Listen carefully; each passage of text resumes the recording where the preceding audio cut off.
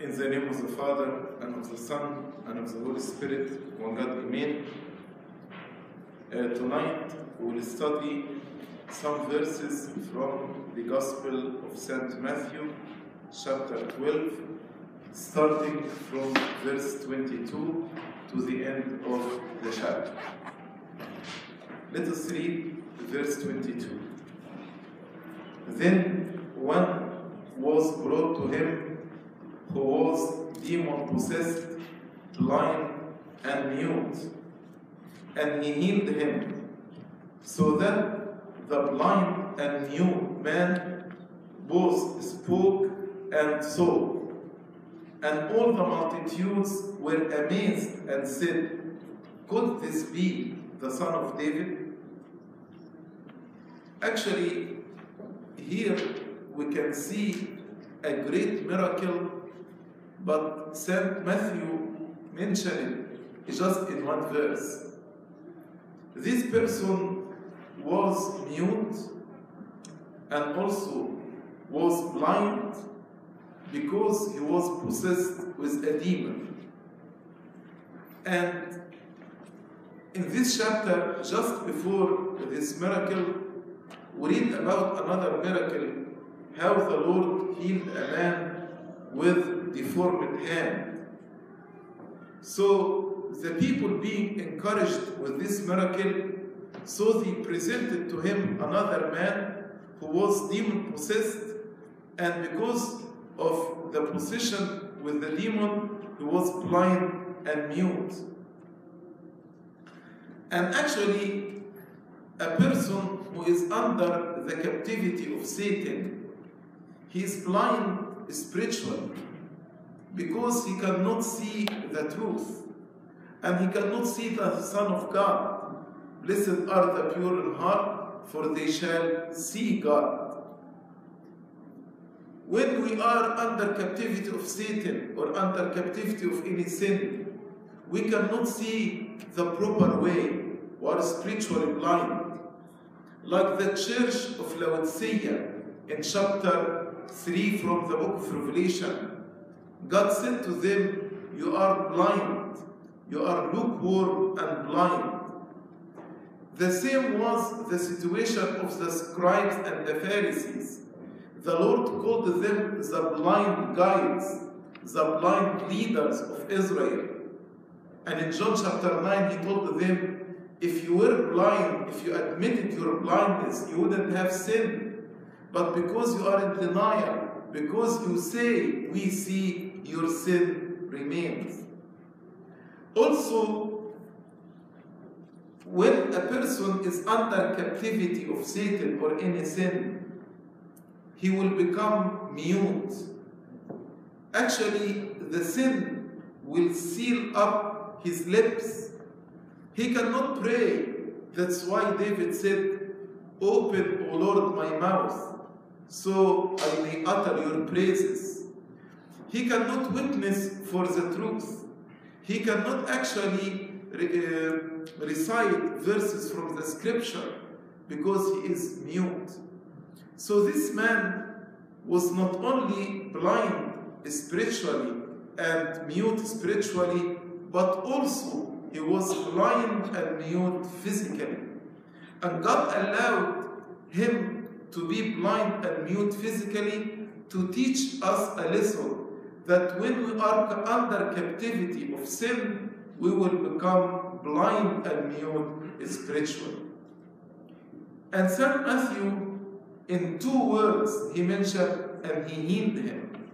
Of course, to heal him, a blind man, a mute person, possessed with demon, this actually reflects the divinity of Christ. Because only Christ has authority over demon. Nobody has authority over demon, neither medicine, nor psychology, nor counselors. Nobody has authority over demons except God. That's why when the people saw this great miracle in front of their eyes, they said, "Could this be the Son of David?"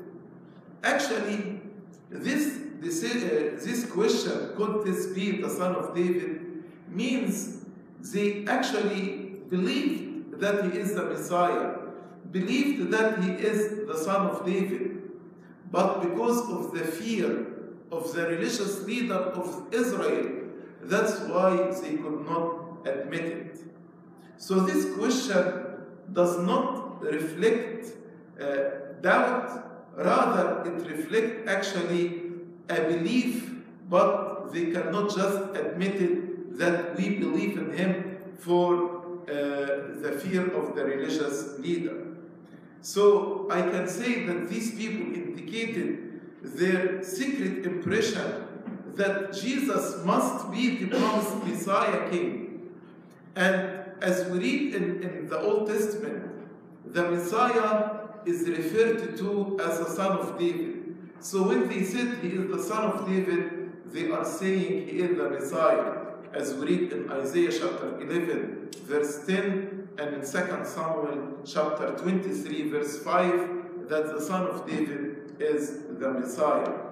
But they said it in a form of question to avoid the wrath of the religious leader of Israel. Actually, when they asked this question, the Pharisees and the scribes became very, very insecure and became very indignant and angry. That's why they said to the people, as we read in verse 24, now when the Pharisees heard it, they said, this fellow does not cast out demons except by Baal-zebub, the ruler of the demons. So they said, no, he's not the Messiah. He is not the son of David. Yes, nobody has authority over demons except the head of demons. So this fellow actually cast out demons because he had the head of demons, the ruler of demons, Baal-zebub. That's why he is strong enough to cast out demons. They said this to deprive the Lord Jesus Christ from his glory, to reproach him, and actually to bring him into contempt with the people, to make a conflict between him and the people. And even the way they referred to him, they were mocking him, despising him, by saying, this fellow. And he is able to do this because he had the ruler of demons with him. So this power is from Satan. They made this response to the people, not to Christ himself. But Christ, because he is God in the flesh, he knew their thoughts. Then actually, he responded to them and refuted their accusation by 3 arguments. And why he refuted their accusation? Because this was not the first time to say that he cast out demon by the prince of demons. The first time you can read it in Gospel of Matthew chapter 9, verse 34, and this is the second time in chapter 12. So as we read in verse 25, but Jesus knew their thoughts and said to them, he used 3 arguments. First argument, every kingdom divided against itself is brought to desolation, and every city or house divided against itself will not stand. If Satan casts out Satan, he is divided against himself. How then will his kingdom stand? That's the first argument. And the first argument, actually, it is a common sense. He just told them, any city, any kingdom, if it is divided against itself, it will fall down. Kingdoms doesn't fall because of the power of a foreigner enemy. But what actually made any kingdom to fall down its weakness due to its division. Even the church, it is sad to say that during the time of persecution, during the time of the Roman persecution, the church was getting stronger and stronger and stronger. But when the church became divided against itself, starting from the Council of Chalcedon in 451, from that moment until today, all Christians are not united. All Christians are divided into many denominations, and we argue with each other because we are divided against ourselves. Can you imagine if all Christians in the whole world are one church, one denomination, because the body of Christ is one? Can you imagine how powerful would be the church is? But because we are divided against ourselves, that's why we become weaker and weaker. So the Lord told them, it is a common sense to know that the welfare of any kingdom depends on its harmony and unity. So if you're accusing me that I am casting out demons because I have Satan, the prince of demons, it does not make sense. Because Satan, like any other ruler, like any other prince, wished to rule his empire in peace and security. So how can Satan and Jesus work together? How can?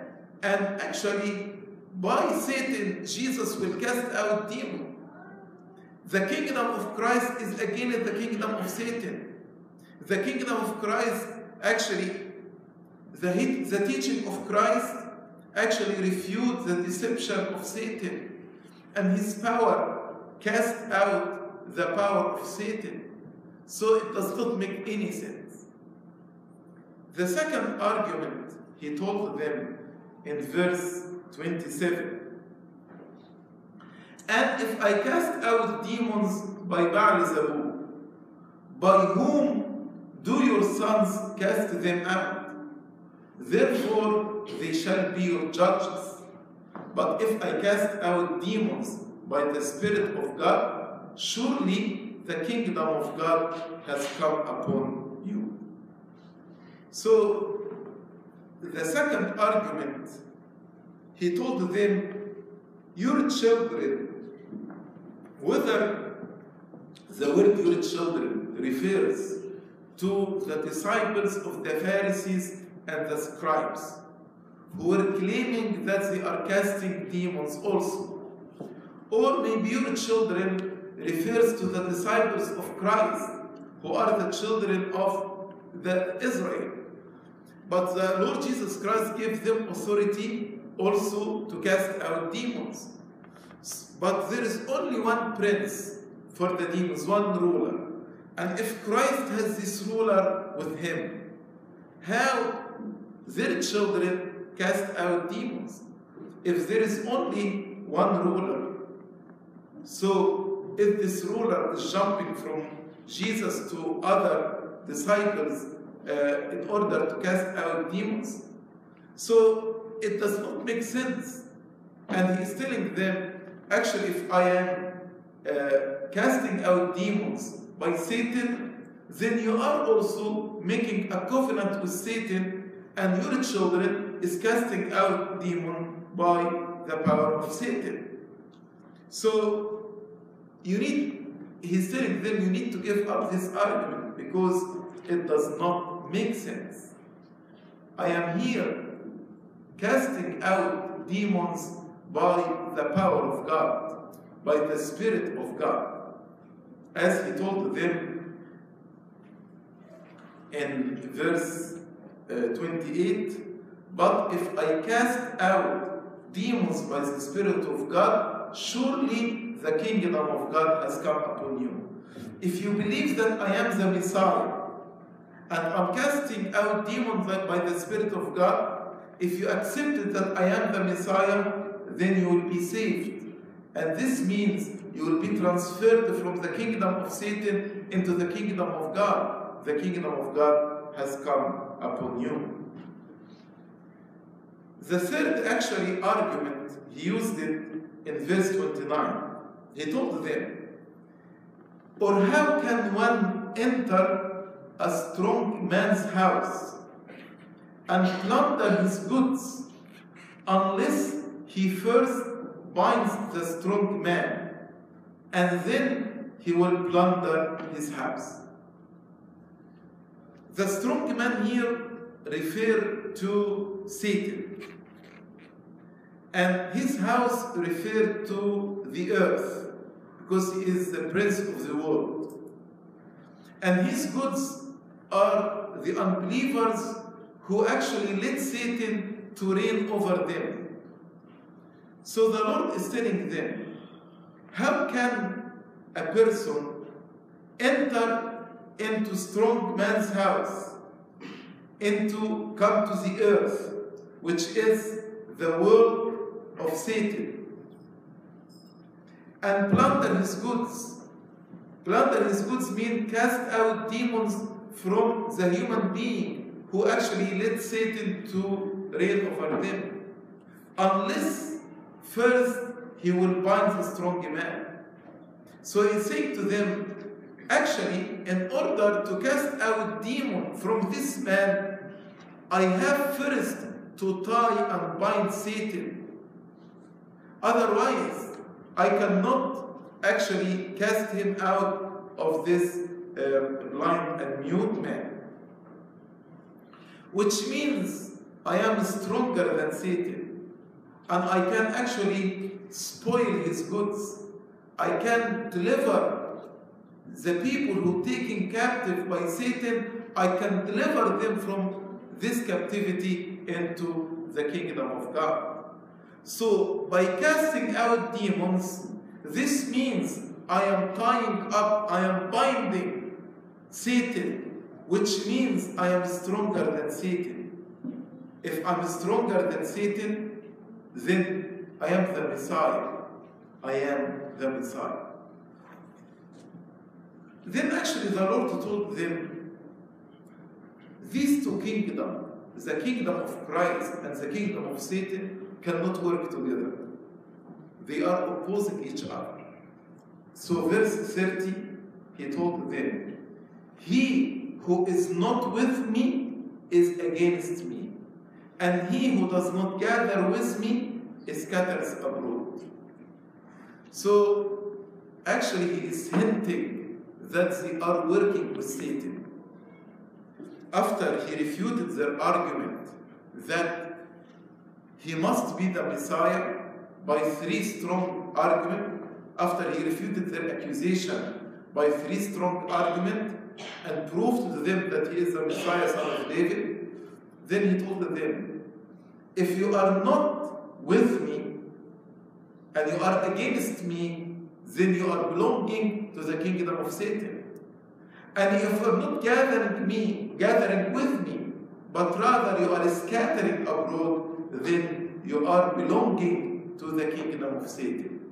And thus he is telling them, it is not me who actually working with Satan, but it is you who are working with Satan, because you are opposing the kingdom of God and you are opposing the work of the Holy Spirit. Those who are with the Lord Jesus Christ belong to God. And whoever does not follow the Lord Jesus Christ is against the plan of God, against the kingdom of God. Then they are actually working with Satan. And unfortunately, this was the situation of the leader of Israel, the religious leader of Israel. They were scattering the sheep of Israel, as we read in Ezekiel chapter 34, verse 11 to verse 16, also in Matthew chapter 2, verse 6, and in Matthew chapter 15, verse 24. All these verses, God is telling them, you are scattering the flock of Christ. You are scattering the sheep of Israel. Instead of searching for the lost sheep, you are scattering them. You are the wicked shepherd who scatters the sheep of God. Then actually, he told them, if you continue to oppose the Holy Spirit, if you are continue to work against the kingdom of God, this is actually the blasphemy against the Holy Spirit. Verse 31, he told them, therefore I say to you, every sin and blasphemy will be forgiven men. But the blasphemy against the Holy Spirit or against the Spirit will not be forgiven men. Anyone who speaks a word against the Son of Man, it will be forgiven him. But whoever speaks against the Holy Spirit, it will not be forgiven him, either in this age or in the age to come. Here actually some people asking, we know the Holy Trinity are one. We know that the Lord Jesus Christ, the Son, the Father, and the Holy Spirit are one. So how come if a person says a word against the Spirit will not be forgiven, but if they say a word against the Son of Man, he will be forgiven? St. Augustine and many church fathers in their commentary on this verse, they said, if somebody did not at the beginning did not believe that Jesus is God, this is actually expected, that people actually will doubt the divinity of Christ. So they may say a word against him. They may say he lost his mind. They may say he's crazy. Like actually his relatives said about him, he lost his mind, he's out of his mind. But it is the Holy Spirit who guides us to believe in the divinity of Christ. As St. John said, nobody can say that Jesus is God except by the Holy Spirit. It is also the Holy Spirit who leads us to repent. As the Lord Jesus Christ, when the Holy Spirit will come, he will convict the world of righteousness, of sin, and of judgment. So it is the Holy Spirit who works with me to believe in Christ and who works with me to repent. So when I oppose the work of the Holy Spirit, this means I will not believe in the divinity of Christ. And if actually I'm against the Holy Spirit, I will not repent.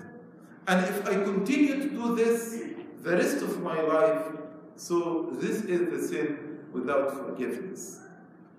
That's why any sin, God in his mercy, he died for all sins, for all the people in all ages. Again, he died and he forgave on the cross all sins for all people in all ages. But you need to accept this forgiveness. You need to accept Christ and make him your Lord and your Savior. You need to accept the work of the Holy Spirit in you to lead you to repentance. But if you refuse to accept and you continue not to accept the work of the Holy Spirit in you, then how this person will be saved?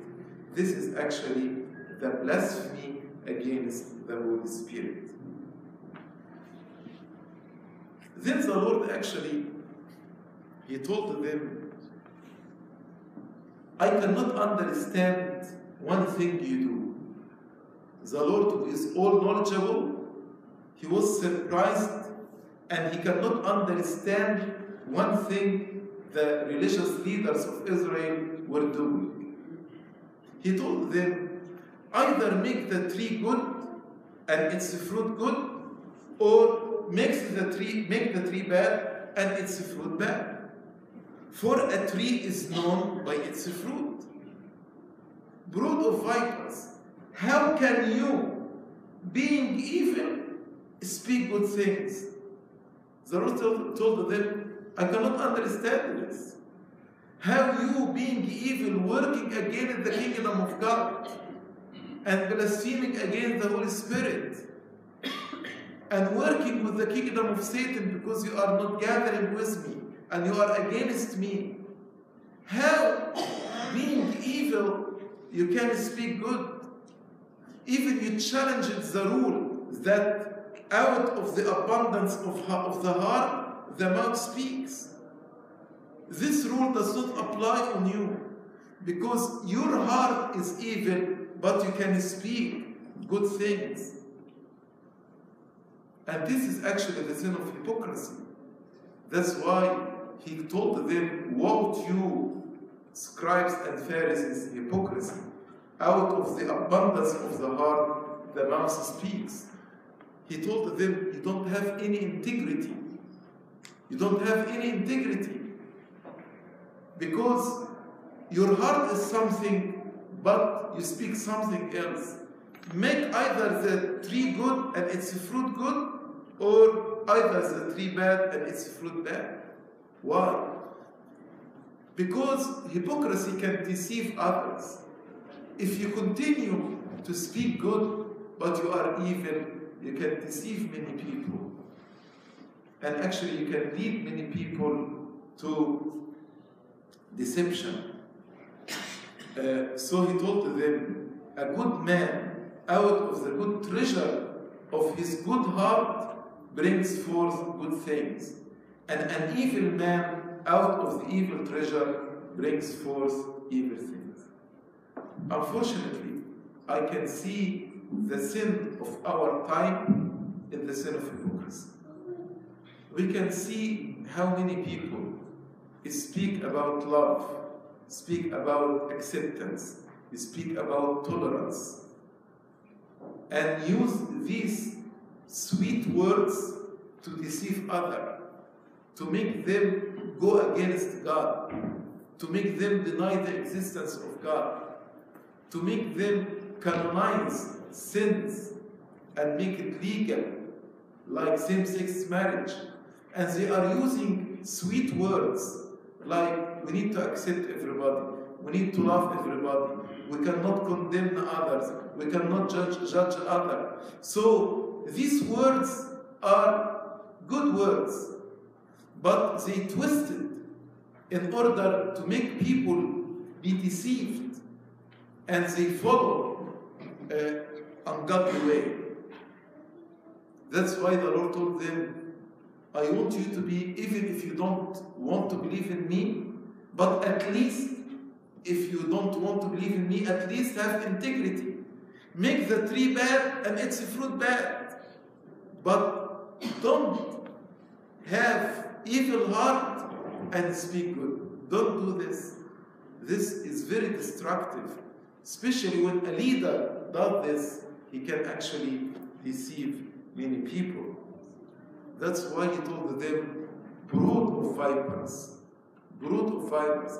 The same words actually St. John the Baptist used it to describe the Jews in Matthew chapter 3, verse 7. Because as the old serpent deceived our mother Eve by saying good words to her, and as the serpent deceived, so actually those who deceive others by hypocrisy, they are the brood of vipers, brood of serpents. So he told them, good heart is the good treasure, and the treasure that's in heart is the love of God and love for all mankind. Bad heart is bad treasury, and the treasure in that heart is a carnal mind, which is enmity against God. So either to make the tree good and its fruit good, or make the tree bad and its fruit bad. The same words the Lord said also to the church of Laodicea. I wish that you are either cold or hot, but because you are lukewarm, neither cold or hot, I would vomit you from my mouth. Then actually the Lord warned them in verse 36 and told them, listen, I say to you, that for every idle word men may speak, they will give account of it in the day of judgment. For by your words you will be justified, and by your words you will be condemned.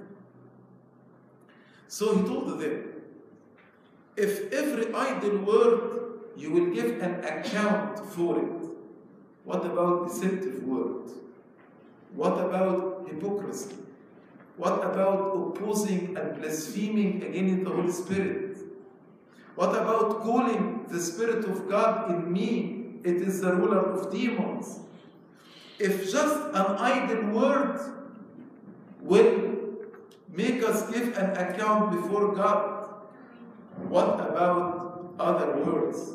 So here actually he was giving them a warning in order to examine themselves and to repent and go back to God.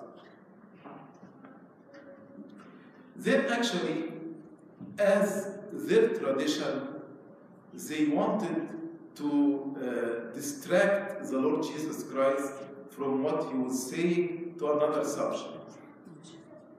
So they told him, you know, if you give us a sign, we'll believe in you. Why don't you give us a sign instead of just accusing us or saying we are working with Satan and we are blaspheming against the Holy Spirit? So some of the scribes and Pharisees answered saying, Teacher, we want to see a sign from you. We want to see a sign from you. And some people actually in the Old Testament asked a sign from God. Like Gideon, for example, he asked a sign from God, and God gave him a sign. So why don't you give us a sign, and this will conclude everything, and we will believe in you? But let me tell you this. Signs were granted to those who desired them to confirm their faith.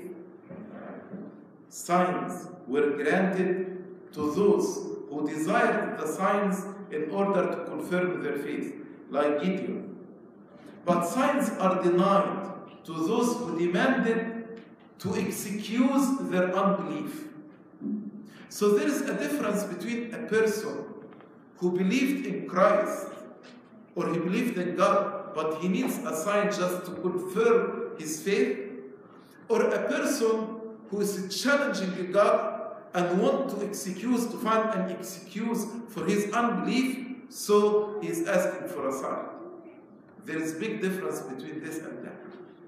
That's why the Lord told them, no, I will not give a sign to an evil, adulterous generation. He told them in verse 39, he answered and said to them, an evil and adulterous generation seeks after a sign, and no sign will be given to it, except one sign, the sign of the prophet Jonah. So he told them, I will not do another miracle. I did miracle before, and you said it is done by Baal-Zebub. And I will never do miracles just to gratify human curiosity. I'm not going to do a miracle just to secure popular applause from you. No, I'm not going to do miracle for this. But if you are asking for a sign, I will give you a sign. Because this is only the proper sign for the evil and adulterous generation. Evil who understand it, because they are working with Satan. But why he called them adulterous generation? Because we are the bride of Christ. So if anybody follows Satan and not Christ, he is like a faithless wife, unfaithful wife. That's what we call spiritual adultery. If Christ is our bridegroom, then if we go after another God, then we are not faithful to our bridegroom. So that is a spiritual adultery. And he called them evil and adulterous generation. Evil and adulterous generation don't need miracle, but need a savior. Again, an evil and adulterous generation does not need a miracle, does not need a sign, but they need a Savior. Like how Jonah saved the people of Nineveh, then the Lord actually came to save us. Jonah was a type of Christ. He remained in the belly of the whale 3 days and 3 nights. And after this, he saved Nineveh from destruction because they believed in him and they fasted and repented. In the same way, the Son of Man will be in the heart of earth 3 nights and 3 days.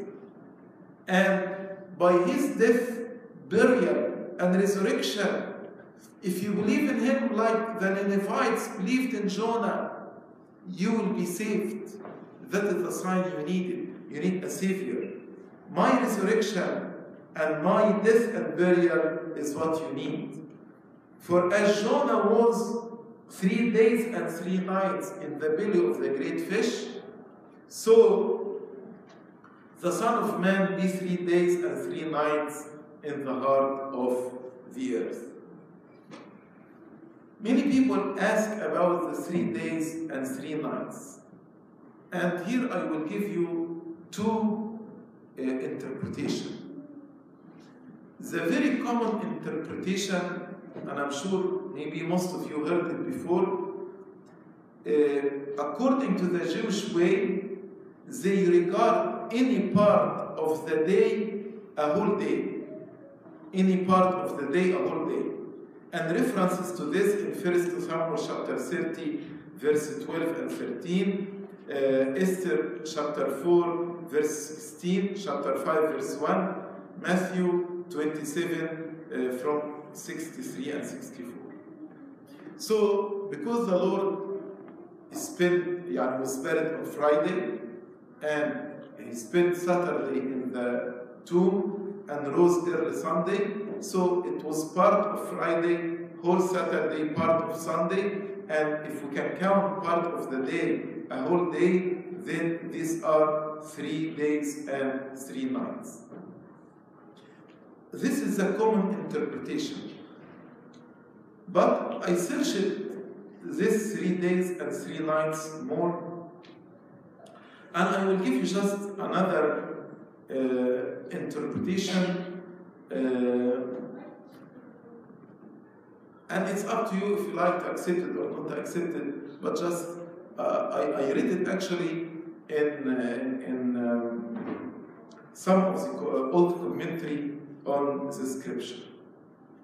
They said the Lord did not say, I will be in the tomb. He said 3 days and 3 nights in the heart of the earth. In the heart of the earth.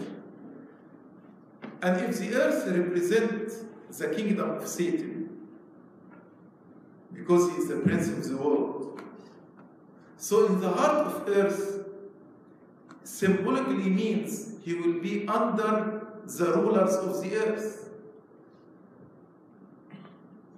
As the Lord said when they arrested him, he told them, this is your hour, and the ruler of darkness.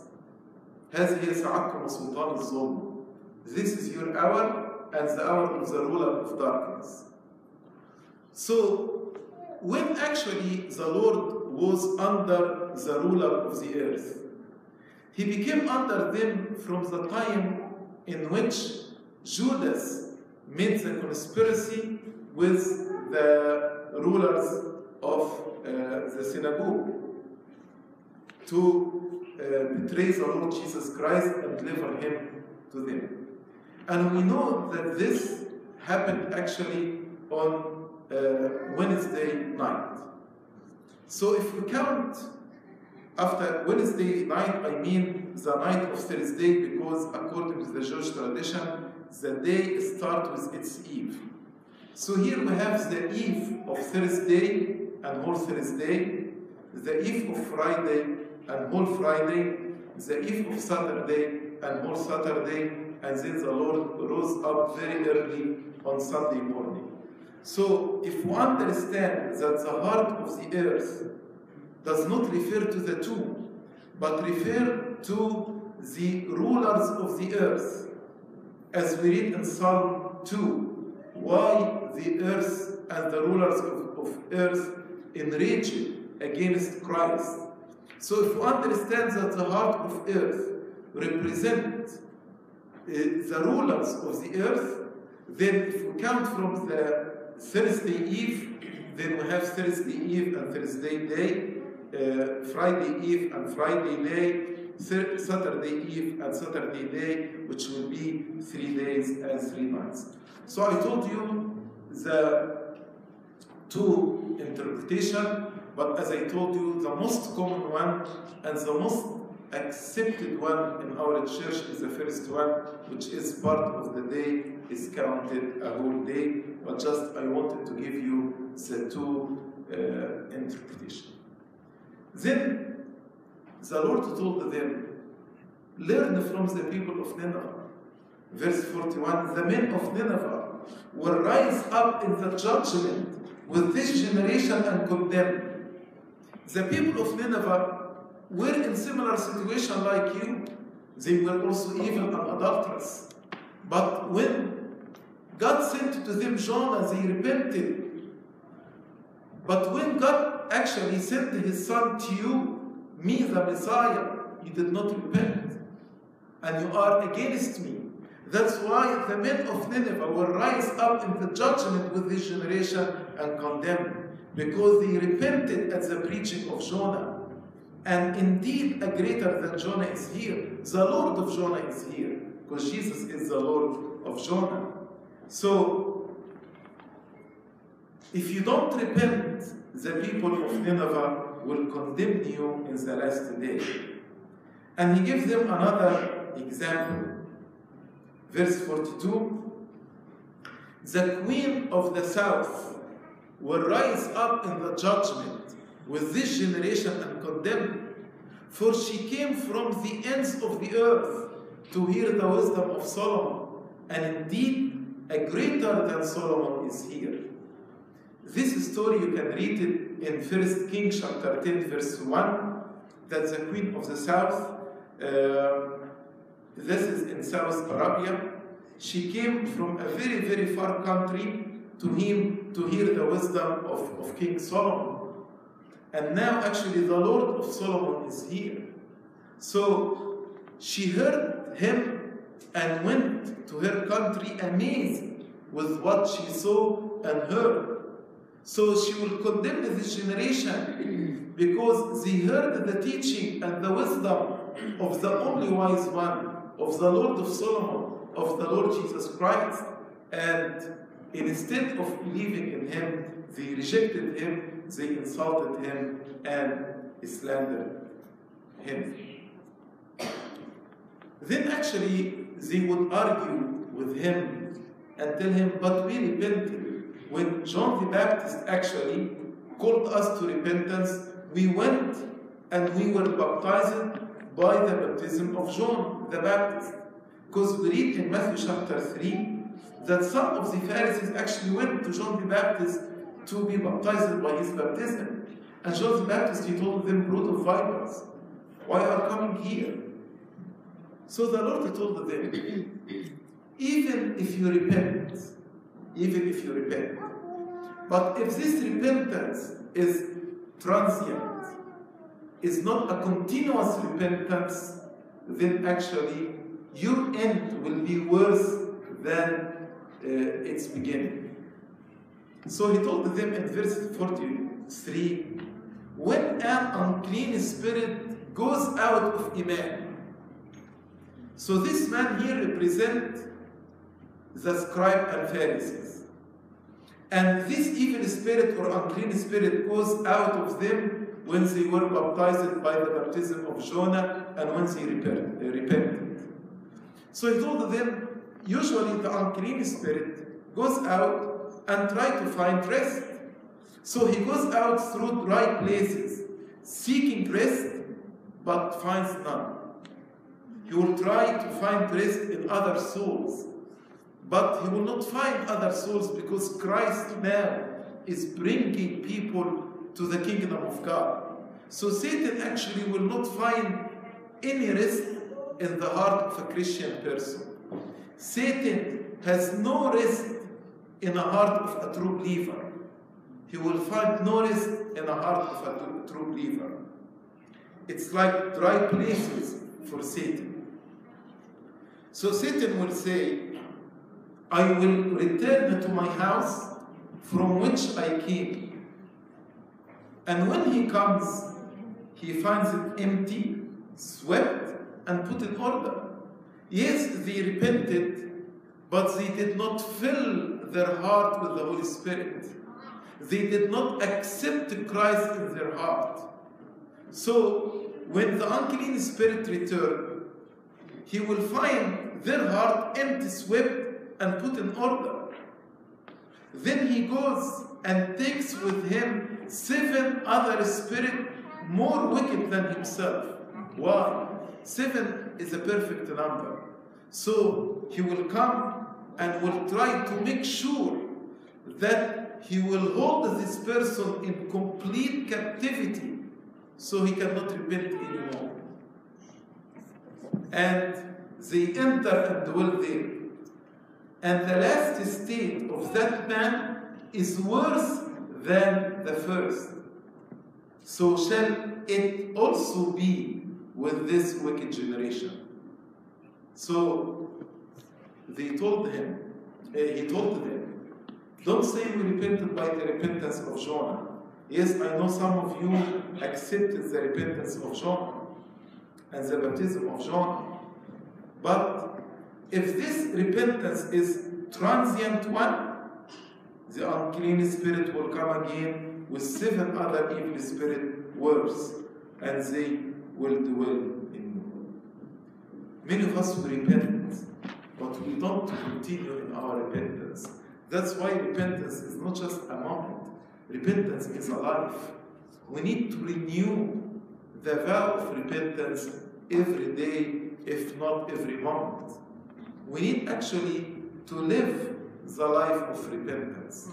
Otherwise, if our heart is empty, Satan will fill our heart with love of money, love of pleasure, self-worship, addiction, alcoholism, drug, ungodly entertainment.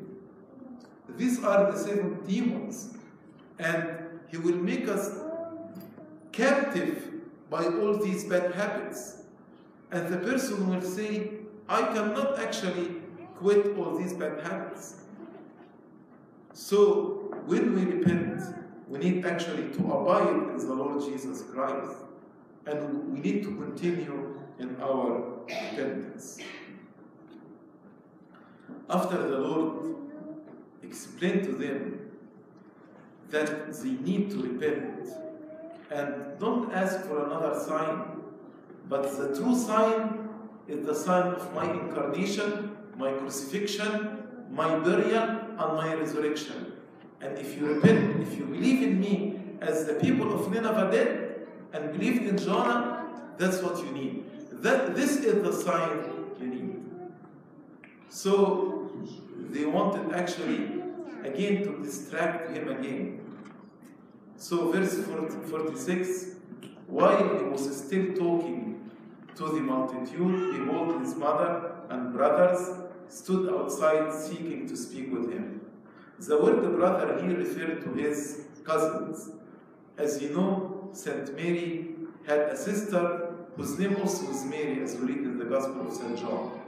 And Mary, the sister of Saint Mary, was married and had 4 sons. So these 4 sons, who are the cousins of the Lord Jesus Christ, is also called his brothers. So Saint Mary and his cousins came and wanted to speak to him. Then one said to him, look, your mother and your brothers are standing outside seeking to speak with you. But he answered and said to the one who told him, who is my mother and who are my brothers? And he stretched out his hand toward his disciples and said, here are my mother and my brothers. For whoever does the will of God, of my Father in heaven, is my brother and sister and mother. Many people, when they read this passage, they say, why the Lord treated his mother and his cousins this way? Was he dishonoring his mother and his cousins? Definitely not.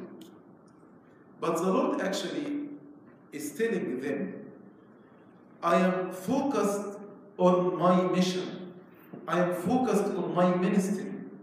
That's why neither natural or any other duty will take me away from my ministry.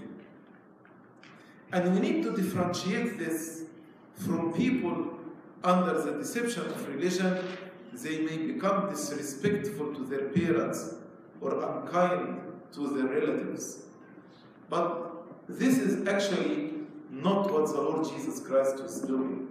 Definitely the Lord paid great honor and respect to his mother and to his family and to his cousins. And on the cross, while he was in severe pain, he paid respect to his mother and he asked St. John to take care of her. But the Lord here wants to expand the definition of the family. And he wants actually to tell them why the divine providence chose Saint Mary to be my mother. As we say in the Theotokea of Wednesday, the Father looked from heaven and did not find any person like you. He sent his Son to be incarnated of you. So he told them, God the Father chose Saint Mary to be my mother because she was doing the will of God. Saint Mary actually was supporting the ministry of the Lord Jesus Christ. Even in the first miracle, transforming the water into wine, Saint Mary made intercession to support the ministry of the Lord Jesus Christ. Saint Mary accepted that the people may perceive her as adulteress, and accepted to conceive while she is a virgin for the salvation of the world. So she accepted the will of God better than Zechariah, better than Abraham. And that's why she was worthy to be called the Mother of God. That's why the Lord told them, these my disciples, because they accepted the will of God and believed in me, now they became members in the family of God. And everybody who believes in me, who follow my way, who obeys my commandment, who does the will of the Father, is my mother, my sister, and my brother. So here the Lord Jesus Christ was not disrespectful to his mother or dishonored her, but actually he wanted to say, God the Father chose her because she submitted to his will. And in this way, whoever does the will of my Father in heaven is my brother and sister and mother. Glory be to God forever and ever.